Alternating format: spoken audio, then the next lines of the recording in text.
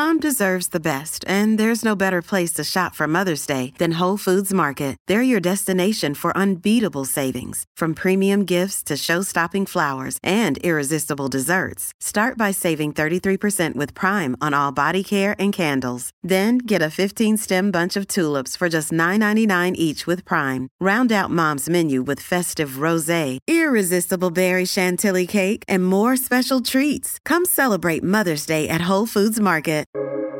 Welcome to the New Books Network. For a number of different reasons, human fertility rates are declining. And if the issue is not addressed, it could threaten human domination of the planet, is a big claim, and it's made by Professor John Aitken, who's just written The Infertility Trap: Why Life Choices Impact Your Infertility and Why We Must Act Now. It's published by Cambridge University Press. So, Professor, as I say, a bold claim. Can we just talk through it? Can you describe, first of all, the fall in fertility rates? Yes, well, overall birth rates as a measure of fertility have declined globally since the 1970s.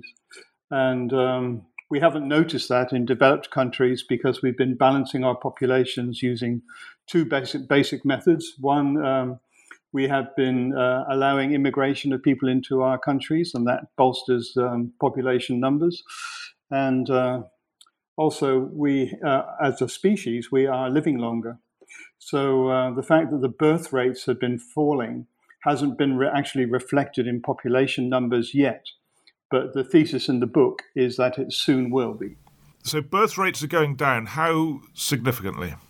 Very significantly. If you look at countries like China, China now has a total fertility rate, which is the number of children that each woman will give birth to, a total fertility rate of just over 1. I think this year, the number of deaths and the number of births in China more or less balanced each other. And it's now projected that the Chinese population will sink by about 1 million a year from this point onwards. Isn't China a bit of a one-off, though, because of the government policy on how many children you can have? Yeah, that's true. And it introduces an interesting aspect of population dynamics, and that is population momentum. So when populations grow and you have high birth rates, that creates momentum in the population because 20 years later, those female children are going to become adults and enter the reproductive population. So if you like, you're building some buffering capacity into your population because the young people, the people you're giving birth to, are going to be the mothers of the future. China kind of reduce the amount of momentum that their population has by having the one-child policy for many years. And the result of that is that when their birth rates fall, as they are now doing, and they're no longer buffered by longevity, then the total population will start to decline. And that's exactly what is now happening. And just to sort of hit that point home, the Chinese are sufficiently concerned about this that they've changed the policy. I think people are aware it's gone from 1 child to 2 child. I read in your book, which I wasn't aware of, it's gone to 3 children. Yes, there's a 3-child policy now. Unfortunately, the drivers behind reduced total fertility rate don't really respond to political edicts in any sort of sensitive way. So I think no matter how many policies like this they introduce, it's going to be very difficult now for them to stop population decline. And if you like, China is a kind of forerunner of what's going to happen in many countries. The global population will probably peak around in about 20 years' time. And thereafter, the global population will start to decline. China's a bit of a one-off. I think most people think that there are declining birth rates in highly developed economies and societies, but you're saying it is broader than that. Oh, well, it is broader than that. These are not my numbers. These are publicly available numbers that you can find from bodies like the United Nations. If you just look at total fertility rate across the globe, it's now falling in all countries and falling below the replacement level of 2.1 in a large number of countries. Can you give us some examples outside of Western Europe and the States, for example? Well, so look at any of the tiger economies of Southeast Asia. Look at Taiwan, Japan, Korea, South Korea. All of these countries now have amongst the lowest fertility rates in the world. They're buffered again by longevity. Their populations are living longer, but that can only last just so long. And after a while, their total population numbers will start to decline. If you look at countries in Eastern Europe, take an example, Bulgaria. So they have a sort of perfect storm at the moment. Their fertility rates are falling. The young people in many of those Eastern European countries are leaving, seeking more prosperous countries to live in. So there's quite a significant emigration from those countries. And lifespan is not that long in those Eastern Bloc countries. So it's going to affect them. In Australia, we've been below the replacement level since the 1970s, and our population has only maintained itself and grown actually through immigration. Exactly the same is true of the United Kingdom, and the same is true of the United States. All of these countries are heavily dependent on immigration to, if you like, camouflage the fact that their basic fertility rates are falling. I don't know if you've researched this, but has this ever happened before? Not at this scale, no. Populations, the human population was nicely balanced and going along until, I guess, the Industrial Revolution saw a massive increase in population numbers. And once we had really understood the value of primary health care, and we'd learned how to unleash the energy locked up in fossil fuels, there was really no stopping us from that point, and the world's population has grown dramatically since. Of course, you can look at animal populations and see this kind of situation played out, and there are the rise and fall of animal populations is a very well-studied area. But in our own species, we've had unprecedented population growth, and it will be now succeeded by an unprecedented rate of population decline.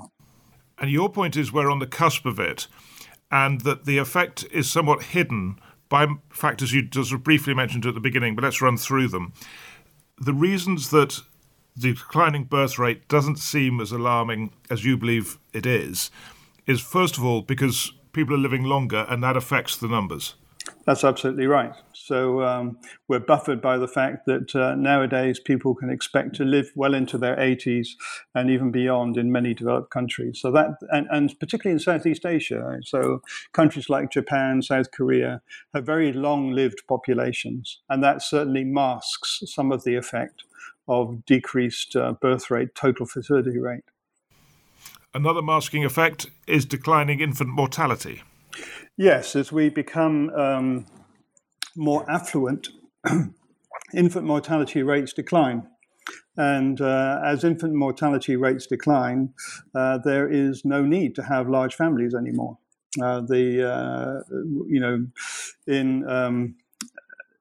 In Paleolithic times, the average family size would have been about 5 or 6 children, but only 1 or 2 are going to survive and contribute to the next generation. But now we can more or less guarantee in modern industrial society that infant mortality rates are vanishingly low. So some of the impetus to have large families disappears. You've run through some of the countries that are affected by fertility decline. Which country or which part of the world is least affected? Well, the least affected would be Africa, and that's simply because they're on a different place in the, if you like, the ascent of affluence. So the demographic transition hasn't really worked its way through Africa yet. And many people look at Africa as being an example of how things used to be, with very high fertility rates and high rates of infant mortality. But that actually, and I show the numbers in the book, that's not actually true anymore. Since the 1970s, 80s, population or total fertility rate in Africa has also been declining. So whatever it is that's affecting our population and reducing our total fertility is also having an impact on African countries, even though their total fertility rate is much higher than ours. The trend is the same. And where does India stand in all this? So India is very much like China. Their population total fertility rate has declined dramatically in recent years, and they're only now hovering just above replacement level. The interesting thing about India is that the rates of population growth are very different in different regions of India. So there are some areas which are affluent, where we see population numbers, or at least fertility rates, declining. And there are some other areas of India which are still very poor, where total fertility rates are still high because infant mortality rates are still high. When we look at the unravelling of this, we've got the factors you mentioned, living longer, infant mortality, and they're going to unwind because people are not going to live much longer, and infant mortality rates won't keep improving. And then, can you just talk us through the last one, population momentum? You mentioned it earlier, but why will that unravel, and how does that work? So, when populations are increasing in number, they're characterized by high birth rates, obviously. And it kind of creates a buffer in your population, because the children being born now, the young girls being born now, will enter reproductive age in 20 years' time. So there is a kind of lag period between the reduction in birth rates and the reduction in the fertility of your population. So that's called positive population momentum. So young girls continue to enter the reproductive cohort 20 years after they're born. But the reverse is also true. So when population birth rates are falling, then you have fewer young girls maturing into the reproductive years. And so the decline in populations is more rapid than you might imagine, because of negative population momentum. What are the predictions of world population over the next, over the course of the next, to the end of this century, let's say? Yes, well, it depends who you ask. And predictions are always very difficult in this space, because population numbers are determined by so many different factors. The general consensus is that the world's population will peak at 11 billion by 2040, 2050 maybe. And then we'll start a decline. And what nobody really knows, and really the point of the book, is that that decline is inevitable now. But the rate of decline is very important. It's something which has to be managed. Otherwise, there will be implications for both social implications, economic implications, and all kinds of other things will happen if we just don't manage that population decline and become aware of it in our modeling. The UN population predictions tend to be very conservative, and they tend to assume that populations decline and then stabilize at a level which is just below replacement level, which is very comforting, but there's no evidence that that is in fact the case. And from what we see from countries like India and China, once that total fertility rate starts to decline, there is no floor. It just keeps on going down until you now have these extremely low total fertility rates in places like China and Taiwan, which are around about 1. I can hear lots of people thinking, as it were, this will be a very good thing. So we'll get onto that before the end of this podcast. But before we address why does this matter and what are the implications, can we just understand why this is happening? So there are a number of factors you believe that are driving fertility rates down. Let me ask you to start with the social factors. What are they? So the social factors, well, it's largely to do with education and motivation. One of the things that happens when societies become more affluent is that women in those societies become educated, and they want to take their rightful place in the workforce, and they tend then to prioritize their professional life. As a result of this, socially, procreation is no longer seen as the sole purpose of existence. Life is seen more as a sort of realization of your potential, a journey to self-fulfillment, rather than having to procreate.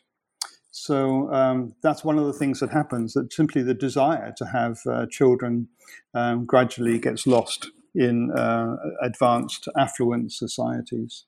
One of the other things which, I look at this whole situation from a reproductive biologist point of view, and one of the aspects of this which I think is critical is to understand that as a species, the one thing we cannot do is ignore our biology.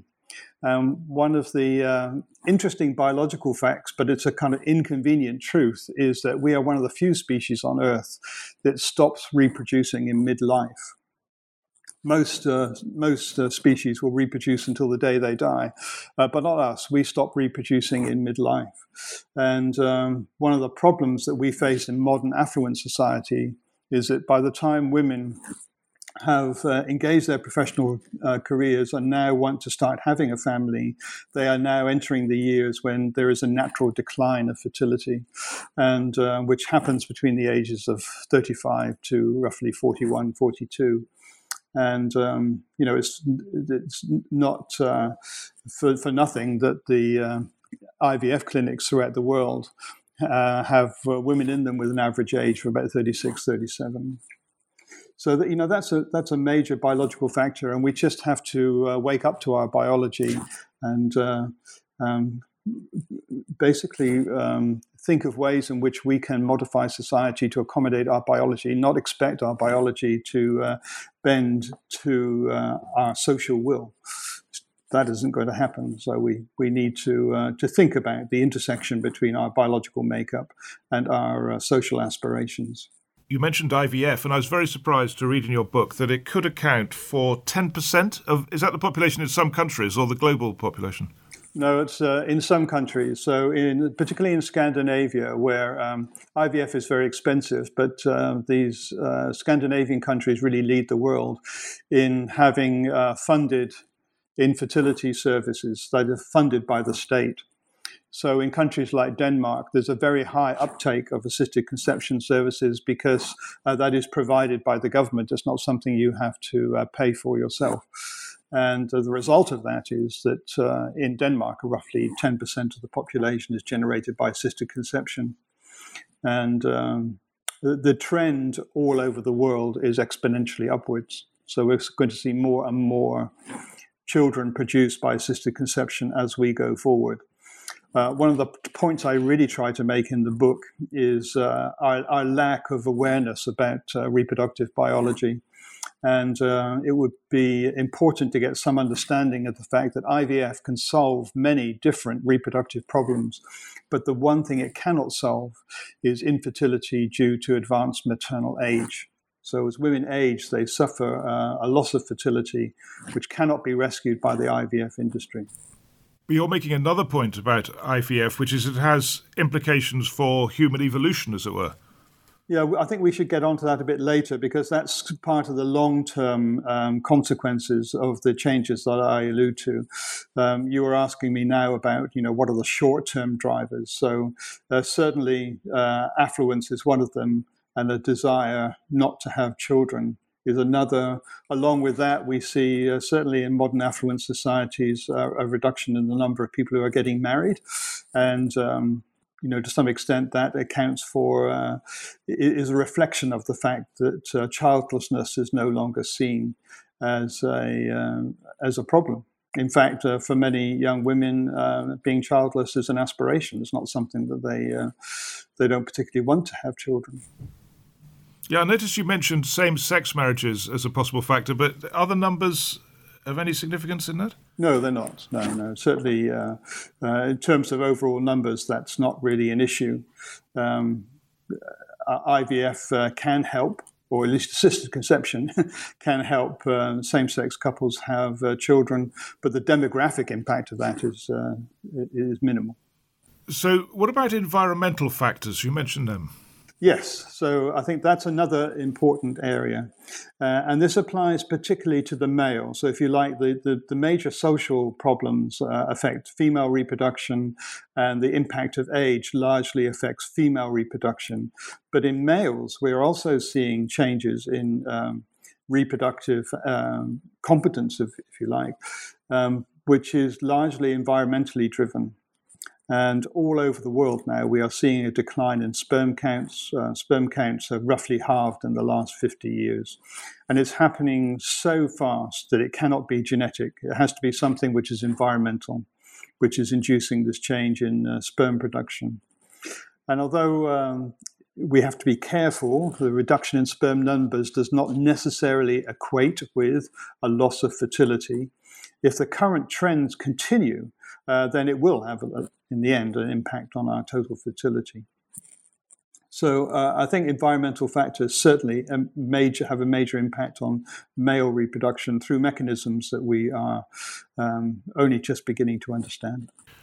Well, in as much as we do understand them, can you spell them out? What is causing the fall in sperm count?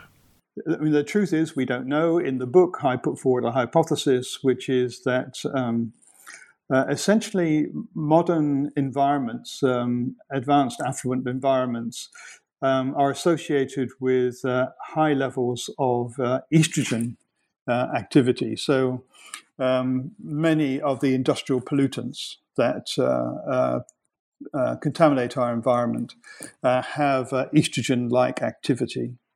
Also, we are looking at in a worldwide pandemic in obesity, and men who are obese have high levels of estrogen in their blood. We experience daily estrogen intake via dairy products and phytoestrogens. And male aging is also associated with increased estrogen production, as is many lifestyle factors like alcohol intake. And all these things basically suppress testosterone production. So in the book, I make the case that at least a plausible hypothesis is that the global reduction in sperm count is a reflection of a global decrease in testosterone levels. And there is evidence to support that. I should add, I didn't just make that up. There is evidence to support that from studies from different parts of the world, one of the best studies coming from Israel.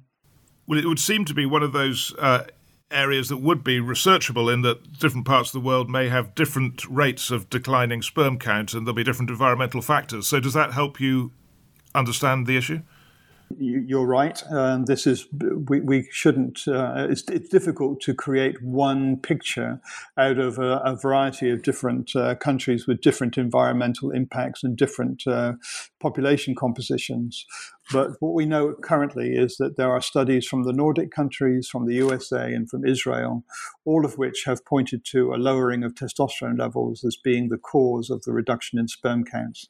That's only 3 countries, and I absolutely admit this is just a hypothesis. We need to replicate those studies in other countries to see how applicable this model is to other environmental situations. But as we look at it currently, the undeniable fact is that sperm counts are declining.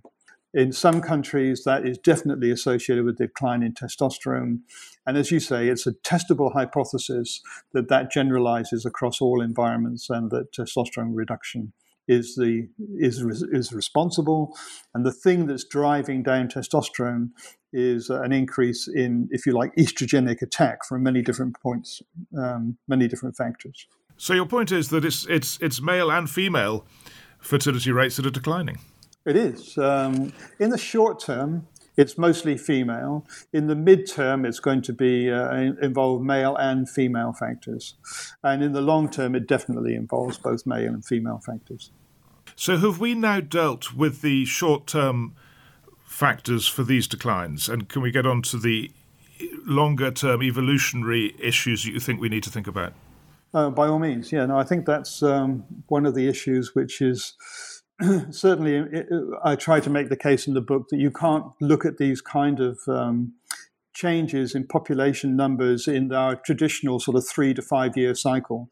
The kind of changes I'm talking about are going to take place over decades, if not centuries. It's just that the things that are happening now will have an impact in, say, 40, 50 years' time, and we should be aware of them. And one of the things that's happening is that we no longer select for high fertility genes. You know, in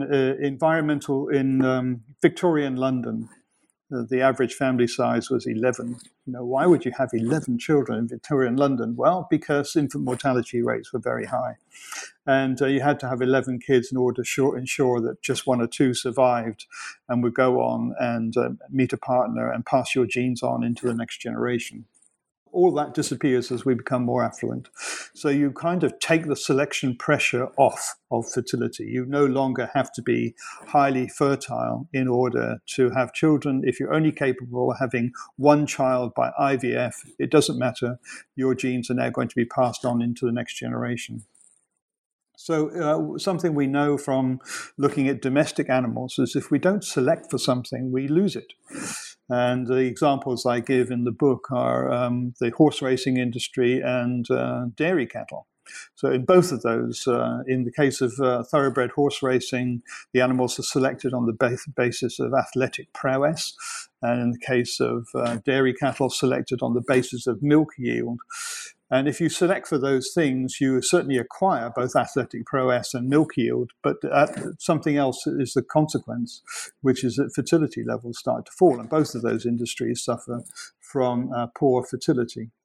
So in our case, it's inevitable that as the selection pressure on fertility diminishes, so our fundamental fertility will fall.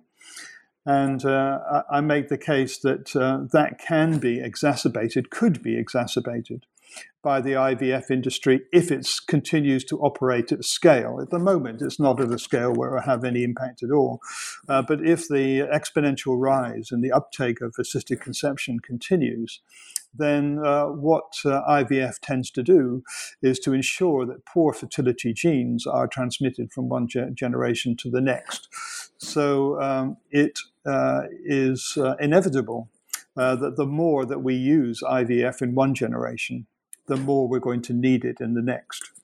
And that may be good for the IVF industry, but there are implications there, social implications and financial implications. Implications for health services and governments, which need to be thought about and addressed. Presumably, though, timescales must come into that, because a racehorse lasts, 10 years or something? And so you'd see a more rapid fall in fertility rates once selected for athletic prowess, whereas in humans with their much longer lifespans, presumably this process is a really slow one. It's very long term. Yes, it is very long term. The other point I would make, though, is that we're operating from a very low base. So if you were to look at the fertility of, feral wallabies outside my house in Australia or, badgers in the UK, most of these wild animals have fertility rates approaching 100%. That is to say, every time they mate, they will produce an offspring. I did my PhD actually on roe deer in Thetford Chase, just outside Cambridge, and I hardly ever found a non-pregnant female following the mating season. So most animals have fecundity rates that approach 100%. In our species, fecundity is only 25%, so it's one of the lowest fertility rates that we know of. And so we start from a very low base. And if you stop selection for whatever high fertility genes we have, then it's going to fall even further. One of the points you make is that factors for low fertility are self-reinforcing. Does that apply, obviously, to the evolutionary one? I can see that. But on the short-term factors as well, are they self-reinforcing? In a sense that they are. A lot depends on what people aspire to in life. And when China first introduced the one-child policy, the generation on which it was imposed would have been appalled. But then the next generation have experienced the one child. They are the products of the one-child family. And for them, the one-child family has become the theoretical ideal because it's what they came from.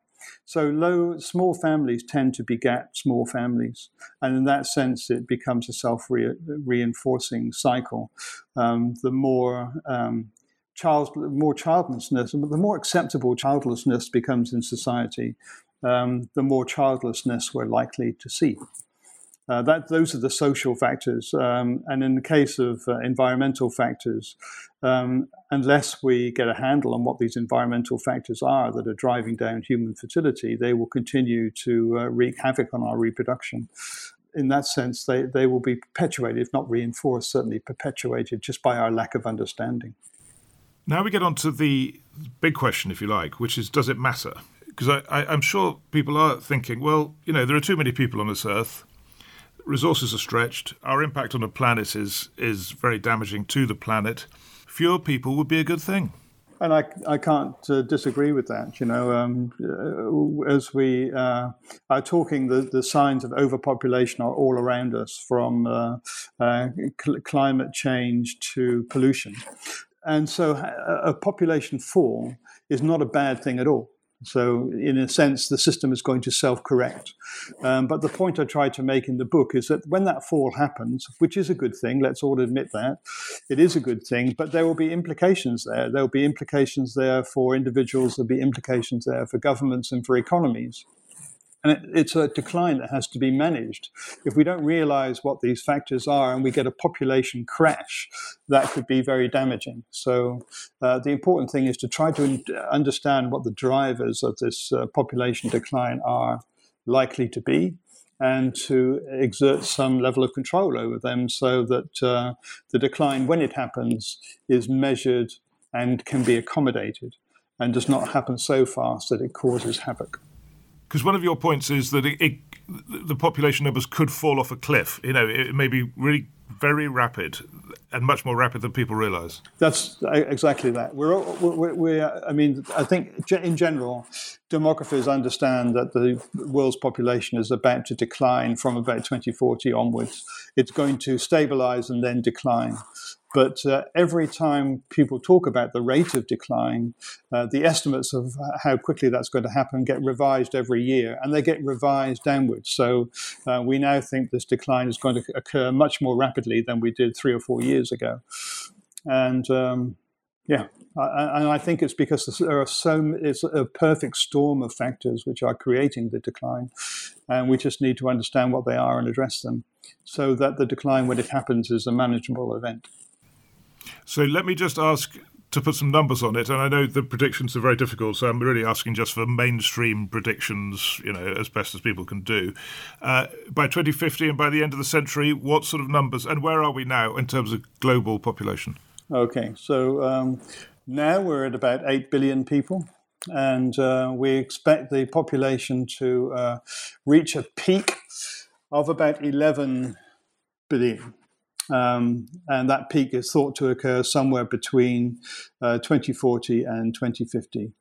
And thereafter, there will be a decline. And, estimates vary on how quickly that decline is likely to occur.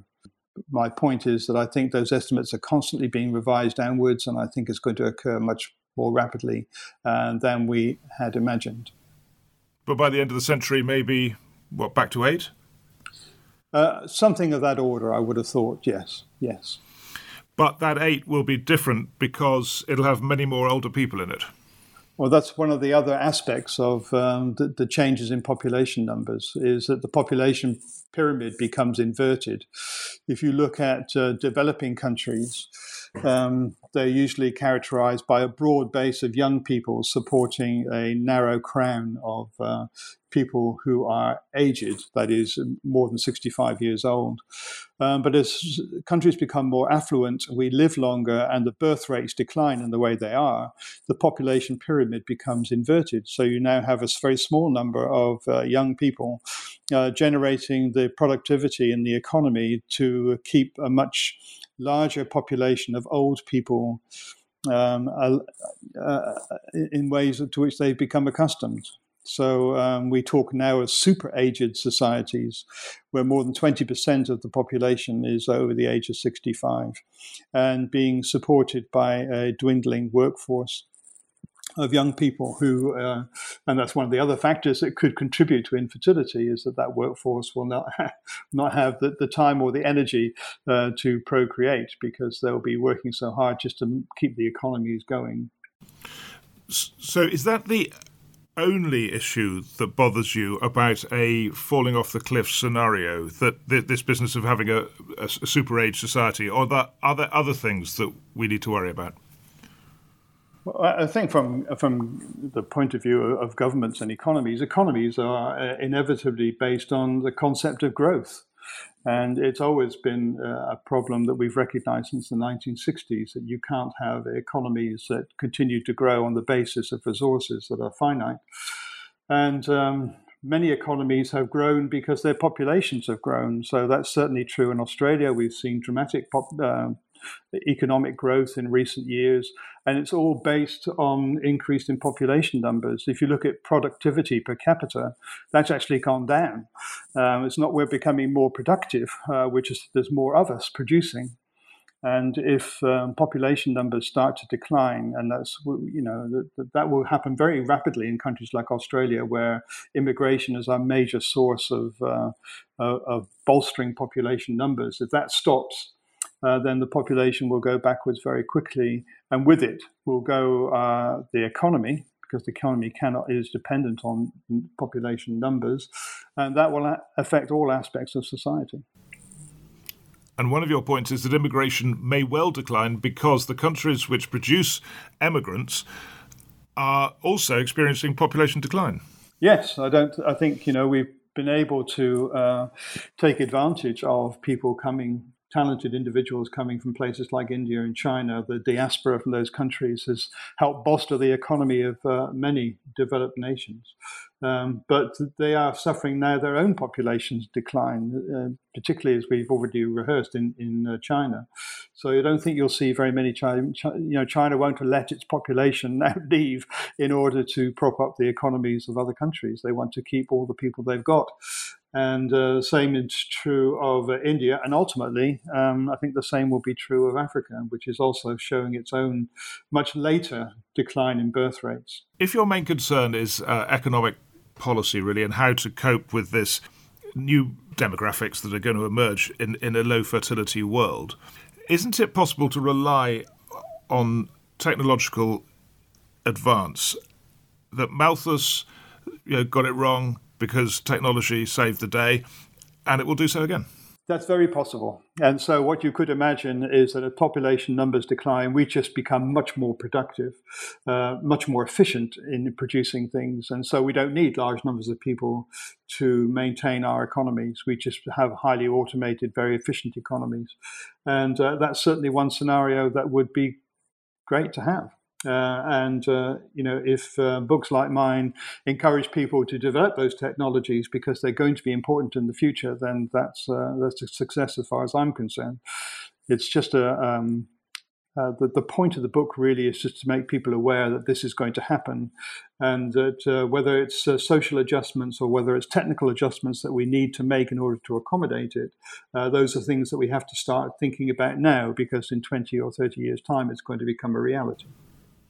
Yeah, it is interesting reading your book, because the assumption generally is that the population's going up and will do forever, and you show quite convincingly that that's not the case. Why do you think people have the wrong perception? It seems very deeply embedded. Well, I think because the signs of overpopulation are just with us all the time. And certainly I grew up in the Ehrlich era when we were dreadfully worried about overpopulation, and I spent most of my life not studying infertility, as I do now, but actually contraception. We were very worried about uncontrolled population growth.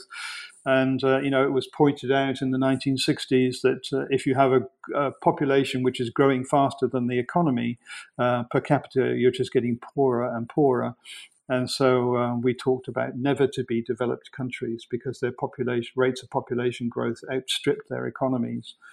But that has all now changed. And now I think the emphasis is much more on the loss of fertility rather than trying to prevent it. But do you think that policymakers should also be trying to reverse the loss in fertility? Oh, yes. Yeah, no, I think yes, absolutely. So, in the perfect world, every couple would have the number of children that they require. And desire is the better word. Every couple would have the number of children that they desire. And so whether they're suffering from infertility, we would find ways to control that and give back the fertility that they've lost. If they are needing contraception, we'll have safe, effective means of contraception to mean that they can achieve their desired family size. And if we did that, there probably won't be a crisis at all. But at the moment, the increase in infertility is something that we are definitely not in control of. And the only tool we have in our armament is essentially assisted conception. And, we don't often know why people are infertile. We've just defaulted to this one technology as a sort of catch-all to try to solve the infertility problems of a large number of people who are suffering from many different kinds of condition that could be treated maybe more cost effectively with other methods. We've just never invested in the fundamental research to find out why fertility levels are so low. Right, and if you try and address that, one of the suggestions you make is reducing chemical pollutants in the environment, increasing education in terms of presumably women being more aware of the limits of their biology. Is that the sort of thing? Yes, absolutely. So if we talk about education first, so sex education desperately needs a revision. I think when I was growing up, sex education was all about trying to prevent teenage pregnancies. We were given the impression that fertility was a tap that you can turn on and off. And if man comes in, even within close proximity of woman, then it's likely that she will conceive and have a child, so better not do that. And the emphasis was very much on contraception and preventing teenage pregnancies. That's a misconception of what fertility is like. Fertility is, as I said in the book, is much more fragile than that.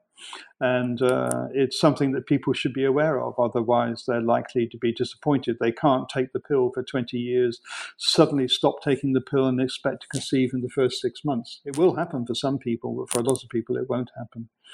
And I think educating people properly about their own fertility is very important. I give public lectures on this kind of topic, less so since COVID, but before COVID I gave a lot.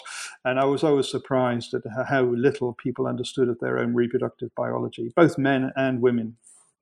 And how realistic is it to think in terms of reducing the chemical factors that may be leading to lower sperm counts? Well, I think that we've got good hypotheses as to what those chemicals are. And certainly, I think Europe and to some extent North America have led the way in controlling the release of some of those chemicals into the environment. Something I call for in the book is a kind of uplifting of reproductive toxicology. Many chemicals are released into the environment without any knowledge of whether they would have a potential impact on fertility. And that needs to be part of the assessment criteria before we start releasing drugs or other industrial chemicals into environmental situations. I think control over the level of pollution in the environment is critical for all sorts of reasons, but not least is the impact it can have on our fertility. You must have had experience now of talking about your book, and I'm sure when you were writing it, you were developing these ideas and giving lectures and so on. Is your biggest obstacle convincing people that this is happening or convincing people that it matters? I think the first is one of the most difficult things because, as I've said before, what we see in our day-to-day lives now are the consequences of overpopulation. We are seeing dramatic climate change, which in places like Australia, where we seem to oscillate between devastating floods and forest fires, is having a major impact on the day-to-day life of people. So when I say, the world's population is set to decline, much as you've indicated, people say, well, that's great, that's good, that's exactly what we want. And I agree. A reduction in population numbers would be a good thing. We just have to manage it so that it doesn't create havoc. So I think, yes, convincing people that a change is going to come when all around them is evidence that we have too many people on Earth already. That's the difficult part. Well, you've very much helped us understand the issue today, so thank you very much indeed. Oh, my great pleasure, Owen. Thank you very much for asking me.